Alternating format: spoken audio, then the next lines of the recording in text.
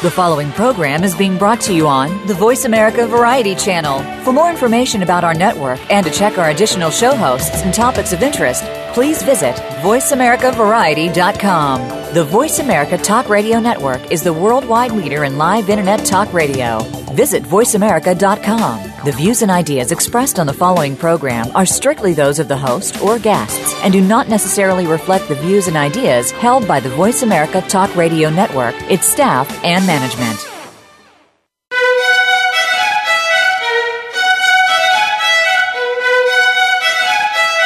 Welcome to Museum Life with Carol Bossert. Museums are important whether we work in them, for them, or simply love visiting them. Throughout history, people have collected things and put them on display to enjoy. But today's museums offer much more than rooms filled with stuff. They provide places to learn and share experiences with family and friends, as well as sanctuaries to unplug, rest, and refresh. On today's show, we'll discuss how museums can remain relevant and sustainable, reach out to new audiences, and remain attuned to cultural and technological trends. Now, here's your host, Carol Bossert. Welcome to the show today. This is Carol Bossert. Thank you for joining in. I have a great guest today. We're going to be talking with Karyn Flynn, who is the CEO of the Bay Area Discovery Museum. I had a wonderful opportunity to hear Karyn speak when I was at a conference with my colleagues at the museum group this winter, and she was truly inspirational. And I'll say that just over the last 5 minutes, as Karyn and I have been sort of getting ready for the show, we had such an interesting conversation, and I am even more energized.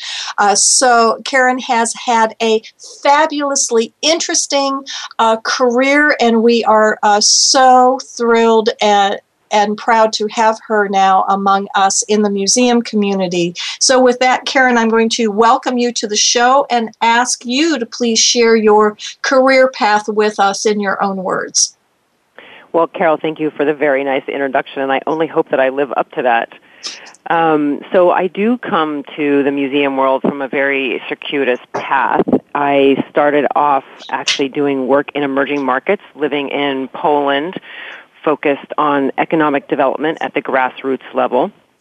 And I guess maybe it was at that point, I was thinking on this last night, that there was probably some part of me that really felt inspired by having a career or a job where I could make a real impact and see a difference in my work. Having said that, after I left Poland, I did go to business school and earned an MBA from London Business School and went to go work for Goldman Sachs, which may be at the opposite end of doing grassroots development work, and was a private banker there for a number of years. And I think that I learned some really great lessons, though, at Goldman. I had wanted a place that had a very structured, process-driven approach where I could learn what I think was some of the best professional skills. And it also taught me a great lesson about the importance of people and the importance of culture and being able to achieve your goals and aspirations. I did leave Goldman after when I started to have some children. The confluence of my husband is also a banker, and having two bankers in the family didn't necessarily provide the same or the right personal balance that we had envisioned for raising a family. And when I left, it provided me an opportunity to get very involved with various nonprofits. And so I joined the boards of a couple of nonprofits, which is in fact how I came to the Bay Area Discovery Museum. I was a trustee there for 5 years. And right before I became the interim CEO, I was the incoming chair of the board. Our executive director left. The board asked if I would step in on an interim basis for 3-4 hours a day, 3-4 days a week, and that was maybe the first week, and after that it was really a full-time job, but one that I found myself absolutely thrilled to do. I remember sitting in our conference room on a Tuesday morning at 10 o'clock thinking, wow, how lucky am I that this is what I get to do with my time. And as a trustee, I had always felt that the museum, while an incredibly special place and great in and of its own right then, that it had the potential to be more. And suddenly, as interim CEO, I recognized that I had the opportunity to figure out and create a vision of what that might look like. I did a quick and dirty strategic plan with the help of another board member at the time. And as part of that plan, and we did it in 3 months, start to finish, the board adopted not only the plan, but appointed me the full-time CEO for 2 years. And that I've been there now almost 5 years, so things seem to be going okay. We've recently completed a second strategic plan outlining a very bold vision for the next 3 to 5 years, and we're busy getting ready to execute against that, or currently executing against that. Wow, that's fabulous. I always find it interesting, and you've alluded to this, but in looking at your resume, you were involved in a number of very very important boards that were making significant impacts in the community. I'm just interested in your thought process of the many, many things that you could have devoted your time and talents to. What really stood out about the Bay Area Children's Museum? A couple of things. One, as a trustee or as CEO now? Well, first as a trustee. I always find that interesting. We don't talk a lot about it really on the show, about what goes through the minds of people who are essentially the ultimate volunteers. Mm-hmm. So, one, I do believe that great cities, if you're trying to create a robust cultural and leisure time life for the people who live in the city, you need to have world-class institutions and facilities that the community has invested in. And I really feel that about the Bay Area Discovery Museum.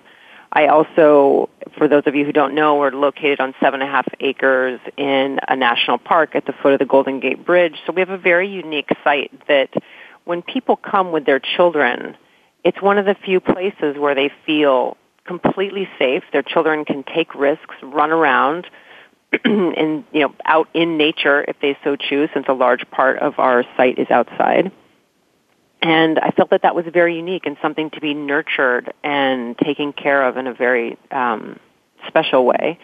I was also looking for an opportunity to interact with and spend time with smart, driven people, and our board has been historically and continues to be exactly that.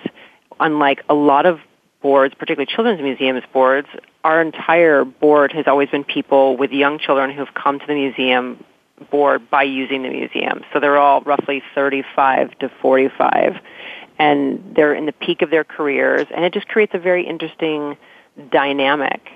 And I wanted to give back to and do something for the community. I felt that I was fortunate to be able to have some help that allowed me to, while not work in a traditional sense, be very engaged and very active through the board, and that was very fulfilling.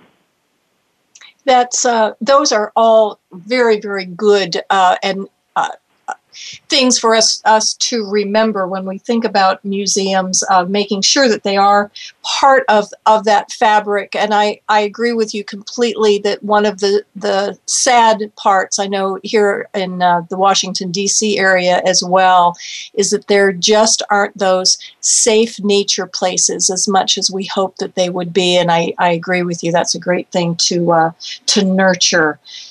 So then you made the transition from board chair to CEO, as you said, first as sort of as an interim, just a helper-outer, and then taking it on full time. What do you think are the biggest mind shifts from being on the board to being the head of staff? I think the biggest is recognizing that you are responsible for holding the vision and guiding the vision and bringing all of the disparate parts together to unify around that vision, and that to be successful, ultimately you have to do that. And that initially can seem quite overwhelming. It's not just the tactical pieces of running the museum and, are we open today or what type of programming are we doing? It's really making sure there is deep alignment among all your core constituencies. And that's very different than being a board member where you might be, I was always very involved in the development committee, so I was focused on one relatively narrow aspect, but suddenly you're holding all the different pieces. So I think that's the biggest difference. That's very interesting.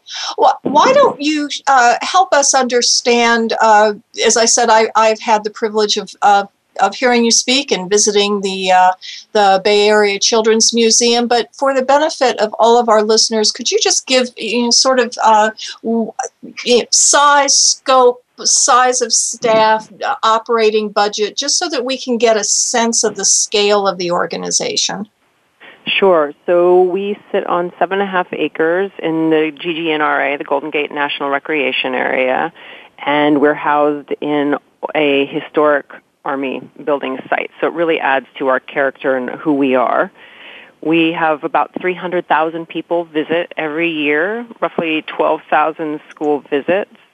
Our budget is $7.5 million this year, and I expect it will be at $8 million, which will have doubled in the last 4.5 years. We have about 80 full-time staff on any given day, and in the summer we go up to around 100, 110 with our summer programs. And I'm trying to think what else might be interesting. We also, we kind of think about our work in really 4 main buckets. There's our community outreach and partnerships, our preschool, the actual on-site museum experience, and then our programs for schools and teachers. Thank you. That helps. And wow, to have doubled the budget in such a short period of time. I would suspect that a significant amount of that success was your ability to create a visioning plan in a short period of time, but also one that clearly brought everyone along. I think we've all heard stories or been involved in visioning programs that take years. And by that point, all of the external factors have changed.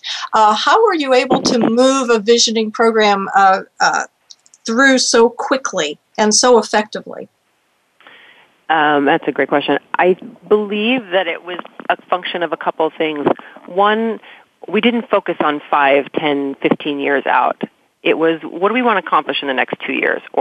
And even our most current strategic plan that we did with the help of McKinsey, I was very explicit. I was like, let's focus on 3 years, because 3 years we can envision, and people can envision themselves doing something in 3 years, which I think is part of them then owning that vision and actually making it happen.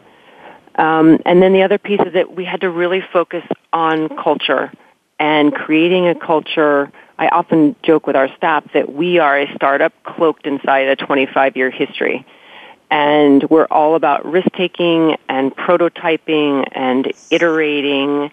We embrace failure, and it's not seen as a negative. And in fact, we spend a lot of time things that don't work out. We're like, hey, we own it, but this is what we've learned about it. And the third piece is I was very fortunate. I alluded to this when I was at Goldman, but I really believe that an institution, whether it's for-profit or nonprofit, is only as good and only has the potential for success as the people who work there. And so we have really focused on hiring great people who aspire and buy into the work that we are doing. And that creates its own momentum in and of itself. That's fabulous and very helpful to have sort of those that list. I know on this program we have talked a lot about the theme of the need for risk taking and the relationship between giving permission for risk taking and building a culture of creativity. I think really do go hand in hand, but it is, in my experience, very rare, perhaps unfortunately rare within the museum community for someone as a CEO to articulate it so clearly and also to clearly be living it.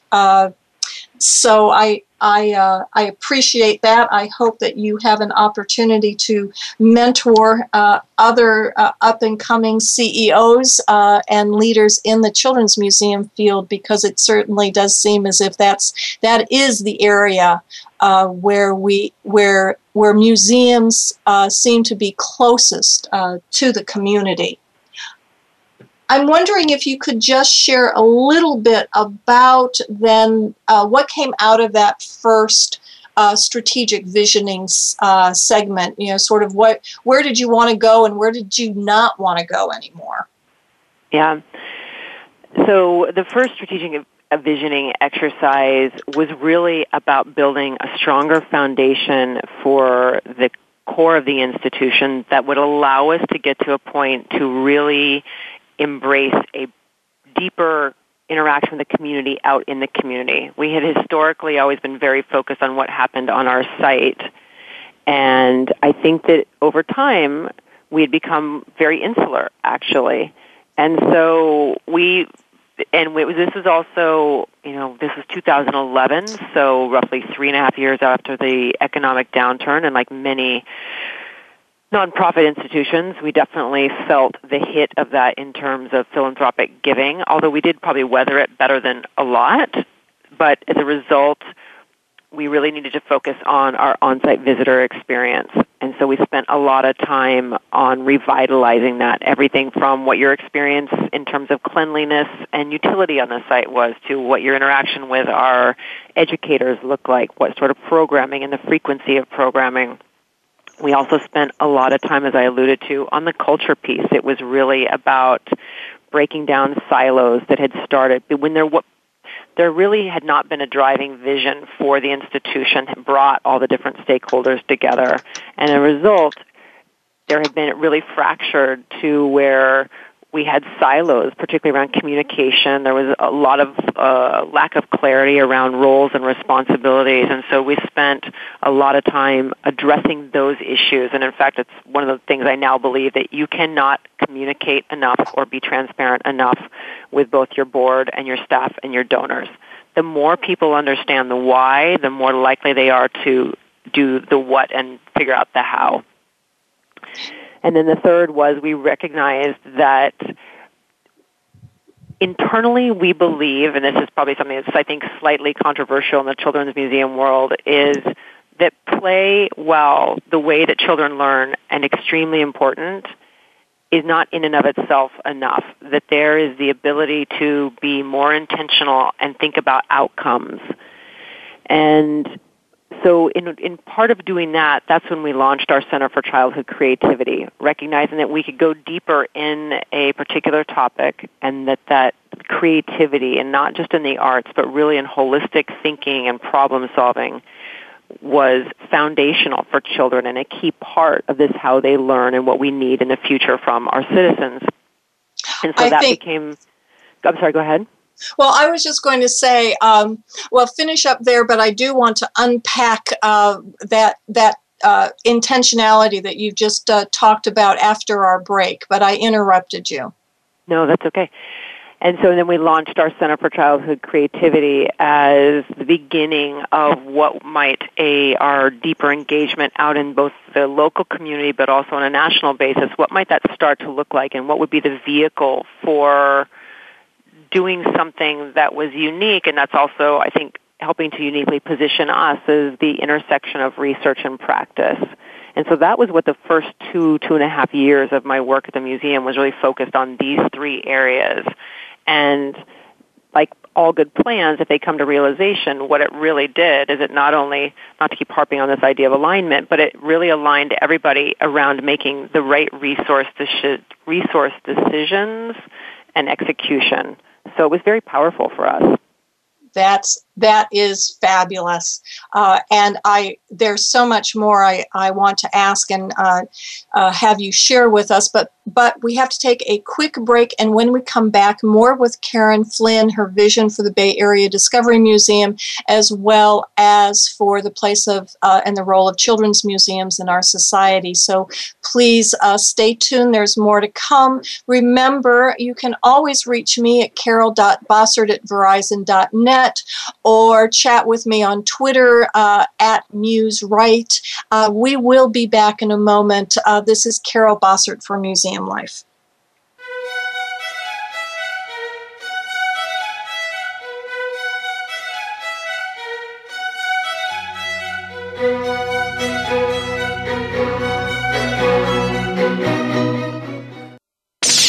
The Internet's #1 talk station. #1 talk station. VoiceAmerica.com. Carol Bossert established CB Services, LLC, because she believes in the societal value of museums. Exhibitions are a primary way that museums deliver this value, providing places for exploration, renewal, and conversation. Good exhibitions begin with good content. And at CB Services, we are all about the content.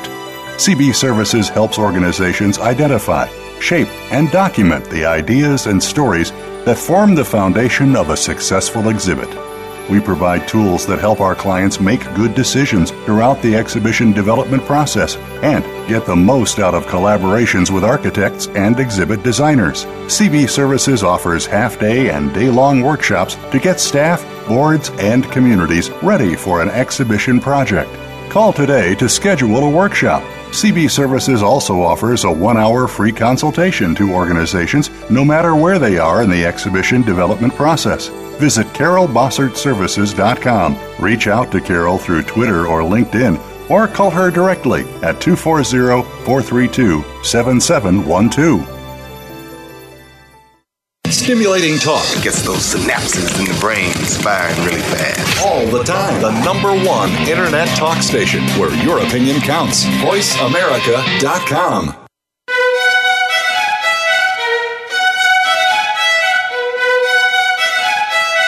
You're tuned into Museum Life with Carol Bossert. To reach our program today, please call 1-866-472-5788. That's 1-866-472-5788. Or send an email to carol.bossert@verizon.net. Now, back to Museum Life. Good morning. This is Carol Bossert. You're listening to Museum Life. Thank you for continuing to listen. Today I have Karyn Flynn, who is the CEO of the Bay Area Children's Museum with me. And before we went to break, Karyn was sharing with us sort of the thought process of their first strategic planning exercise. And Karyn, you talked about one of the things that initial self-evaluation brought to the fore. One of the results was the Center for Children and Creativity. I hope I have that title right. And I was just hoping you might share a little bit more about what that is. Yes, so it's called the Center for Childhood Creativity. And the center is the museum's research and advisory arm, founded on the belief that creativity development is not a nice-to-have, but rather a must-have and a foundational skill in children, and is important for helping them learn math and literacy and all the other disciplines. And so the center works to produce high-quality research papers based on empirical evidence that look to different aspects of creativity development. So to date, we have published 2 white papers and are about to publish our third. The first is Shared Discoveries about the positive interactions between parents and children. And then the most recent was the 7 Inspiring a Generation to Create, the 7 components of creativity, arguing that creativity is something that can be taught and nurtured, and in fact you have a greater genetic preponderance towards political disposition than to being creative, so it really is something that we can teach. And then the third forthcoming paper is looking at the cognitive, non-cognitive, and social emotional skills of school readiness, and not just in terms of kindergarten, but through 3rd grade to create a foundation for a lifelong love of learning and success in school. Wow.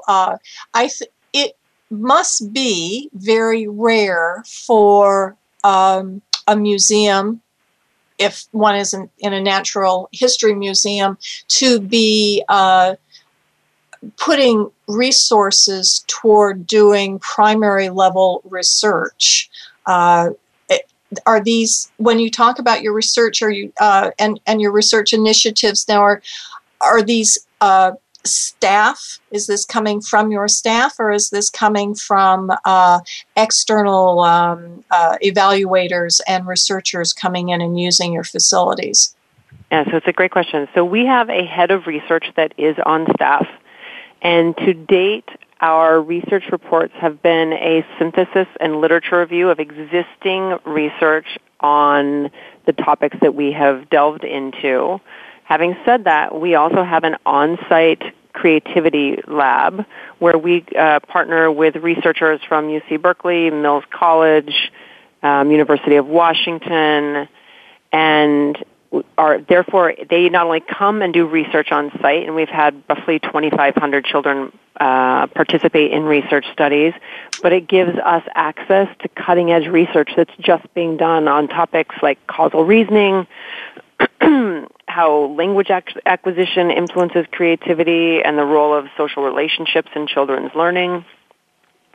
And then we have recently also launched a distance research lab where our first partners have been Yale University and I believe it was University of Maryland, where a researcher will tape their research study and how they would like it done.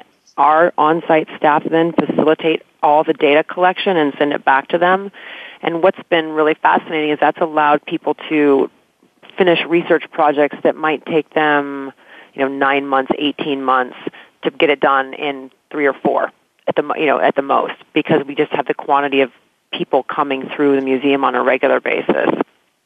So we're quite active, and we're also exploring right now through a partnership with Berkeley what would be our first proprietary research, which will be very exciting.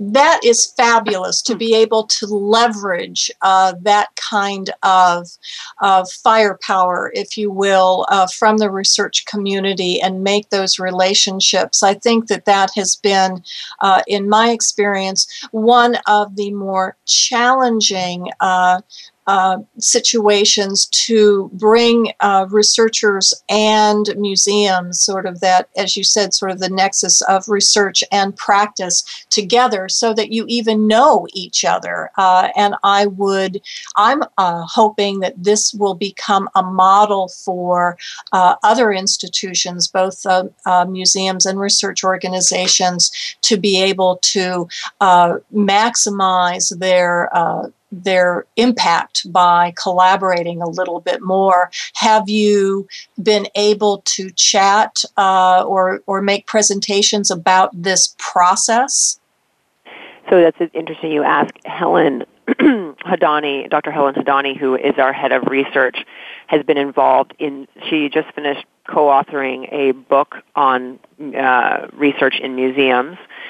She spoke at South by Southwest on some of these very topics, and we're part of the National Living Lab initiative, and we're also getting ready to jointly apply with another university for a grant to train undergrads in speaking about research to the public, because this is one of the main reasons that we got into research and we're so committed to it, is that too often, research stays in academia. I mean, it might get into Psychology Today or Scientific American, but the breadth of it often doesn't make it down to the lay people, and we are deeply committed. Actually, this is the fundamental underlying principle. We're deeply committed to making sure that this powerful research findings, get into the hands of educators and parents who are the people that are responsible for educating our children. And so we also have and one of the ways that we do that on site is we have a research toys program every afternoon, which allows researchers to take a toy based on a famous research study and demonstrate it for parents and their children. And it engages them, then engages the public and the parents more deeply to the research process, and also helps them connect the dots between research and actually then what's happening on site in our programming, and also how they might be able to use that at home with their own kids. This is the part that just got me so excited when I heard you speak several months ago. I just see it full of opportunities. I also believe, as you do, that research yields data that allow us to build our arguments of why, say, play is important or why museums are important to society. And you seem to be doing that extraordinarily well and can be a resource for other museums.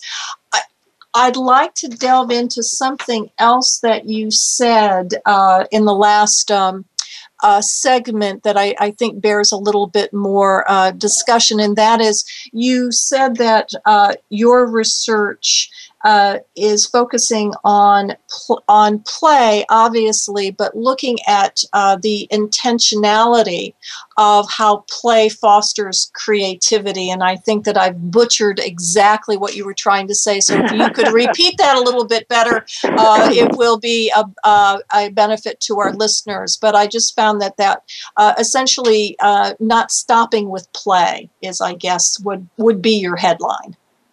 Yeah, and interesting. I think that's right. It's kind of putting our stake in the ground and around a controversial topic that play in and of itself is not enough, but that play is an opportunity to be more intentional about learning outcomes. And one of the places right now where we're focused on that is we are prototyping the world's first early childhood fab lab. And a fab lab is essentially a digital maker space with tools such as 3D printers, laser cutters, vinyl cutters, CNC machines, digital sewing machines. And while these exist for middle school, high school, college, and in fact they were founded out of MIT, no one has really explored what this would look like for 3 to 10-year-olds, particularly on the lower end of the age range. And one of the things that differentiates it from a more traditional makerspace is that it's not just the process of making, but it's actually we're part of a partnership with TIES and the Fab Foundation to define what are those learning outcomes. Like, why are we asking children to engage in this process? And, we'll do it in a very open-ended, child-directed way, but we really are trying to figure out what is the outcomes that we want? Why are we doing this? And I think sometimes the children's early childhood education gets stopped at the open-ended, child-directed piece. And I think that while that is always a fundamental in the core, I do think that the intentionality of outcomes is the piece that is often missing. Can you give an example? Oh, it's very early. On the Fab Lab side, no, we're still very early.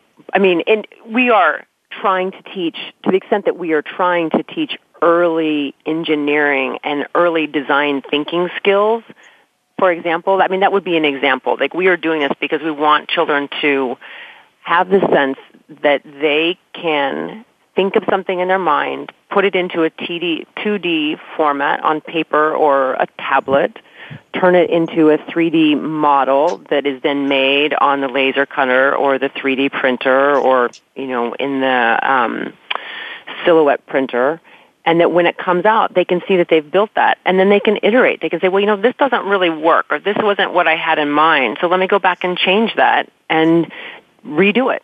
So it's that part of that process piece as well, that, make, iterate, refine. That is a good example, and I appreciate that the lab is new. But as you were talking, it just brought me back that in the great olden days, when I was a young lass, the whole reason primarily that we went to graduate school was to learn just that. As my graduate advisor in biology said, the reason that you are here is to learn how to think. Not necessarily, and it seems a shame that it took me until I was 24 years old to learn how to think. But I believe that where we are now in our society, it's not just learning how to think, but it's learning how to apply new tools, and of course, being open to even accepting newer tools, because of course the 3D printer of today is not going to be the technology that a 5-year-old is going to encounter when she's 20. But it is taking that full loop. And I guess the assessment would be, excuse me, if that child was even interested in doing further iterations. I mean, did the spark catch, I guess would be another way of saying that. And that's a piece that for us is very exciting. I mean, the whole thing is very exciting, while at the same time being somewhat daunting, because there's a lot of skeptics. When we say what we're doing, they're like, I don't know that you can do that with young kids. And we continue to believe that it's possible. We have just started prototyping programming in the Fab Lab. One of the challenges has been that there's no software that exists for the earliest learners. And so we're partnering with Fablevision to develop some software that will do that. We're also using Adobe Illustrator and have found that the tablet version actually allows younger kids to start to do the actual design in terms of applying it to the technology. But it's going to be the evaluation piece. And we're getting ready to kick off this summer an evaluation project to really answer these questions. And I mean, we believe that the answers will be very positive, but we're also prepared to say, like, wow, we thought, X might happen, but really it turned out that it was Y. The two things that I do know is that children are spending much longer dwell time with these types of projects, and that it's really been a way for total family engagement. And that's something that we're always looking for. And while the museum offers the opportunity for parents sometimes to come and their kids are playing and they get to check out, and that's very valuable, I think the real challenge that we all aspire to is how can you create significant parent-child interaction? And the Fab Lab and this type of process that we are asking people to engage in, we're seeing it happen, particularly with dads as well, which is always interesting. That's fabulous. And I am so glad that you are also engaging in documenting that research, because I think so many of us say that one of the values of any kind of museum experience is to engage the generations or engage the entire group. But having said that, I think it still seems to be a little bit of a magic soup that we all engage in, and saying, well, if it works here in this situation, we can apply it to something else. And of course, that is not always the case. So I can't wait for you to be doing more research and publishing it. It also occurs to me that one of the areas where this could be extremely valuable is in testing some of the recent research that is coming out in terms of cognitive retention between reading on a page and reading on a tablet. I find that absolutely fascinating. As do I. I can't wait to see where that goes. Well, I tell you what, we're going to take our second break. It's a logical break. And when we come back, Karyn and I are just going to continue on with all of the wonderful projects that she's doing and all of the wonderful questions that are out there for us all to be answering. So please stay tuned. This is Carol Bossert from Museum Life. We'll be back in a moment.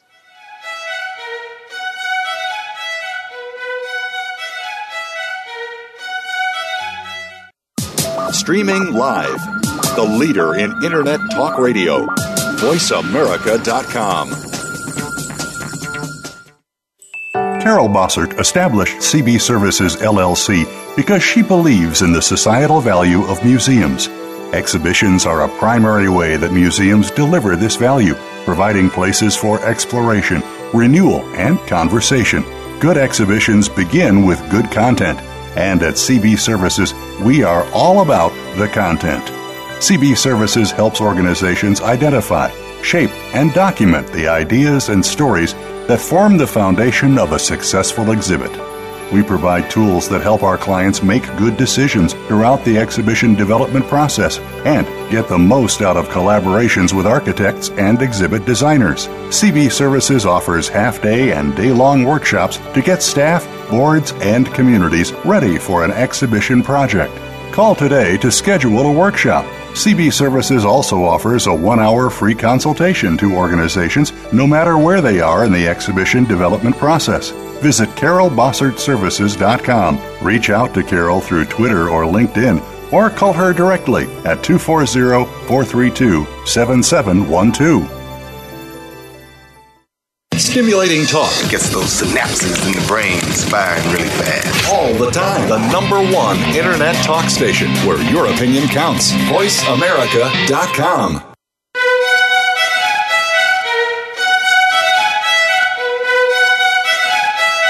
You're tuned into Museum Life with Carol Bossert. To reach our program today, please call 1-866-472-5788. That's 1-866-472-5788. Or send an email to carol.bossert@verizon.net. Now, back to Museum Life. Welcome back. This is Carol Bossert, and I've been having a fabulous conversation today with Karyn Flynn, the CEO of the Bay Area Children's Museums, and what Karyn has been doing in moving the museum beyond the obvious, questioning our assumptions, and in doing that, providing data and research opportunities for others to help us really understand what's real and what's not in terms of learning, and I think that it would this issue of being able to teach creativity. I think many of us don't even think about it. We just assume that particularly young children are born creative, and that it is society that maybe breaks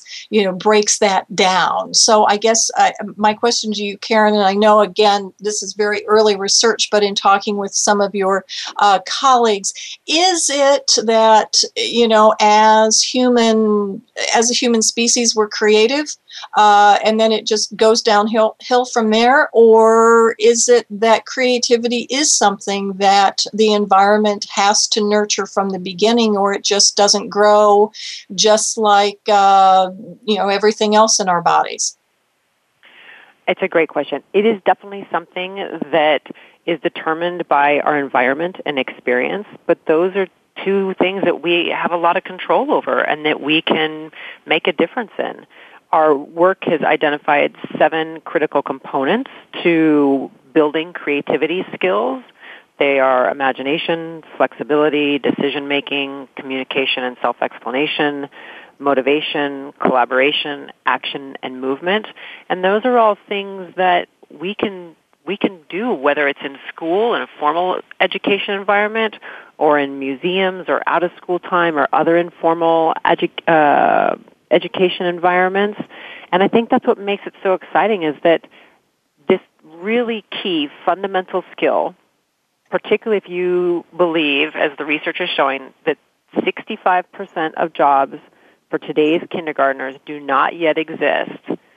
This is not about opening a child's head up and pouring in some facts and expecting them to memorize it.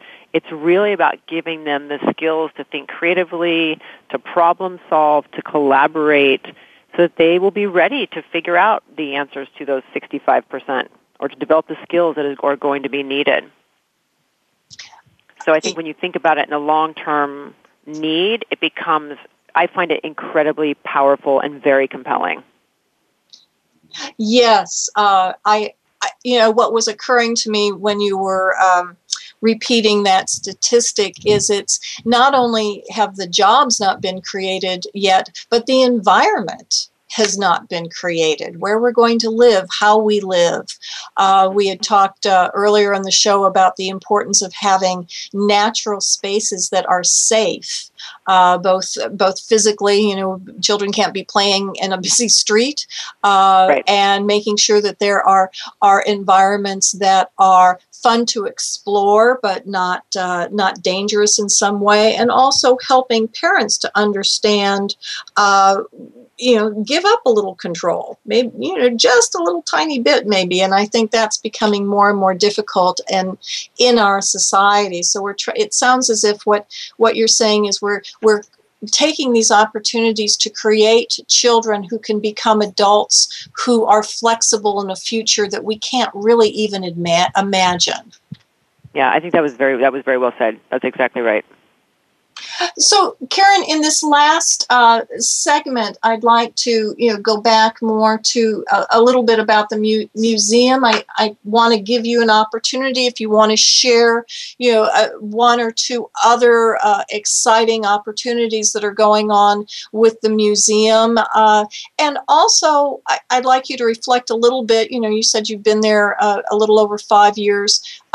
How do you maintain a staff that continues to want to expose themselves to new challenges and possible failure? That's a great question.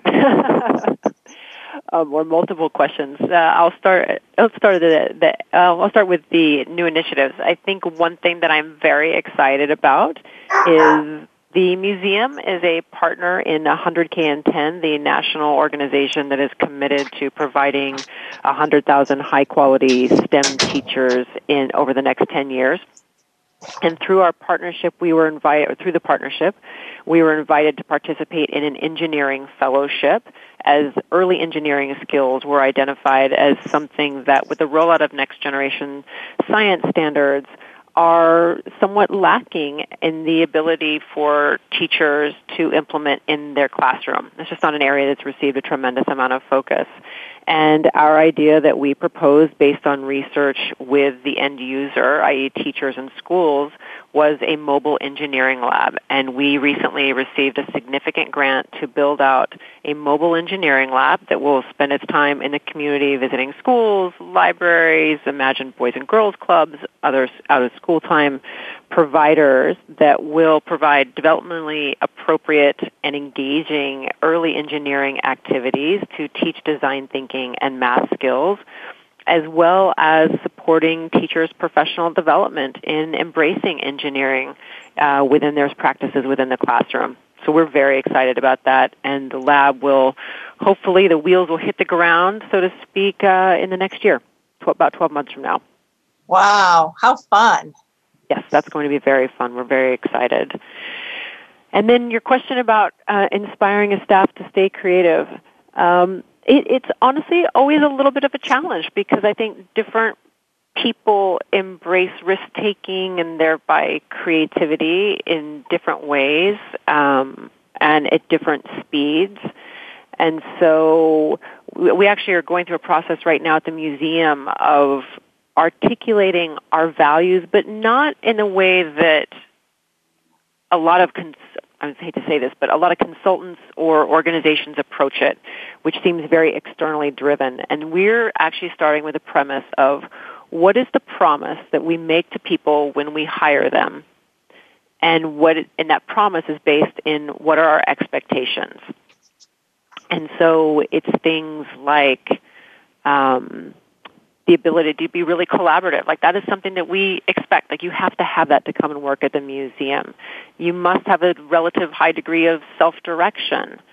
And you have to really embrace the status quo is not an option. And the reason we're doing this is that we're recognizing that sometimes people will come and it's not that they're not talented or they don't have the skill set, but it's really this fit piece that is not clicking, and it's often because they it's hard for the fast pace that we move at, the fact that we're not afraid to fail, or that we have this expectation that people are going to be really collaborative, but something has to come out of that, and that there's a high degree of accountability.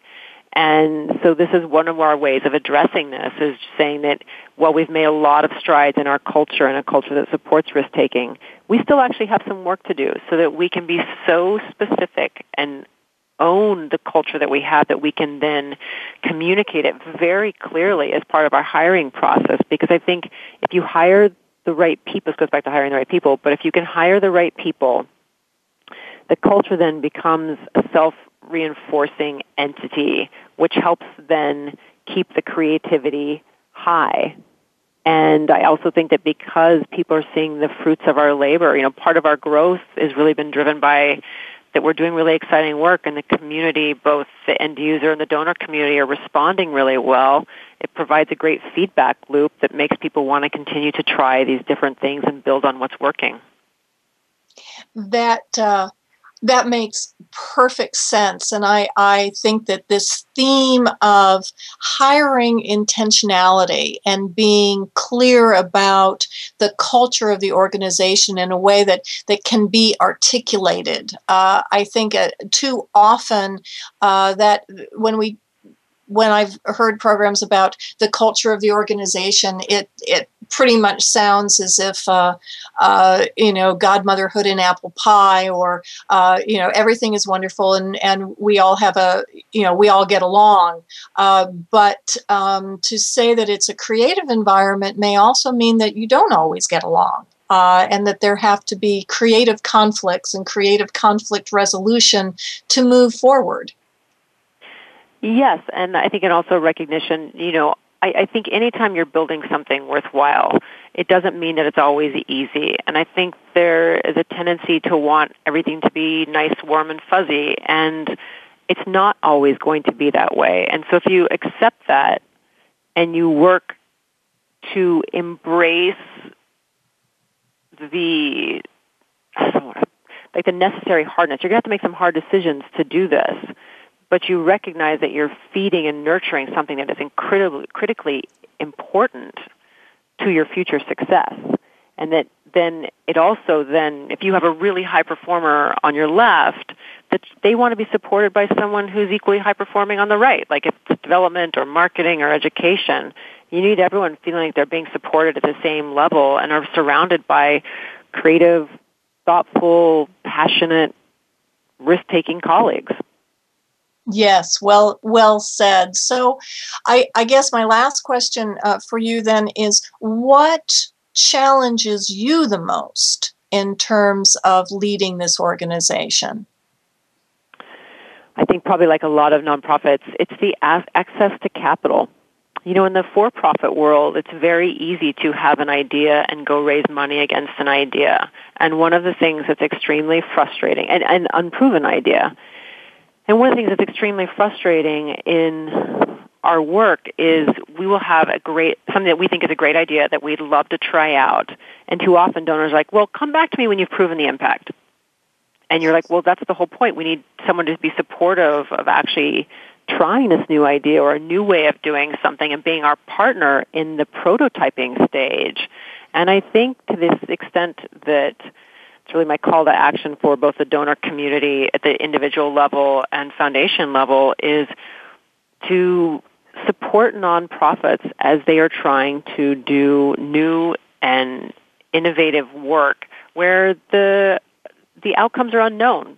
But I think we have to continue to evolve. And just by always supporting the status quo, we're not going to get there. That's very interesting. I've never heard it articulated so well that there does seem to be an assumption within the donor community and from individuals and foundations, as you said, that the organization, whether it be a museum or a soup kitchen, its goal is to deliver product. as opposed to developing and piloting and being that research entity. And that assumption is something that we're laboring with within the entire museum community, including figuring out how we come up with a better term for the kinds of organizations that we are, that isn't so freighted by some of the older assumptions about what museums are. I couldn't agree more. I sometimes, if I had it in me, and I don't right now, to take on a name change, I sometimes feel that having museum in our title has nothing to do with the value, but that it gives people a preconceived notion of something that doesn't capture the forward-thinking nature of the work that we are trying to do. And it's too bad. But I think there is something in that the community, the museum community is going to have to explore, so that we're seen as places of real innovation and social change and answers to some of society's most complex problems. Yes. So all the listeners out there, if you have a better, a good suggestion, send it to me on Twitter at @MuseRight. And with that, Karyn, I want to thank you and for being on the show today. This has been just a perfect way to end what has been a fabulous ride in doing museum life. As many of you know, I'm going to be taking a short sabbatical to focus on some of my other projects, continuing my consulting practice and working with colleagues throughout the world on some important museum issue opportunities. So the show, the podcasts are going to continue to be available on my website and at Museum Life's portal. So can use this opportunity to binge on those shows that you haven't watched. I want to thank Voice America, my fabulous producer Winston Price, and my wonderful, wonderful assistant producer Rogine Patterson for continuing to help me on this wonderful journey, and to all of you who have listened and supported me. I truly appreciate it. I'll be back in July. Please don't be a stranger. Let me know what you're thinking about and what shows and topics we need to be addressing in the fall. So thank you very much. For a while, this is Carol Bossert from Museum Life. Thank you for listening.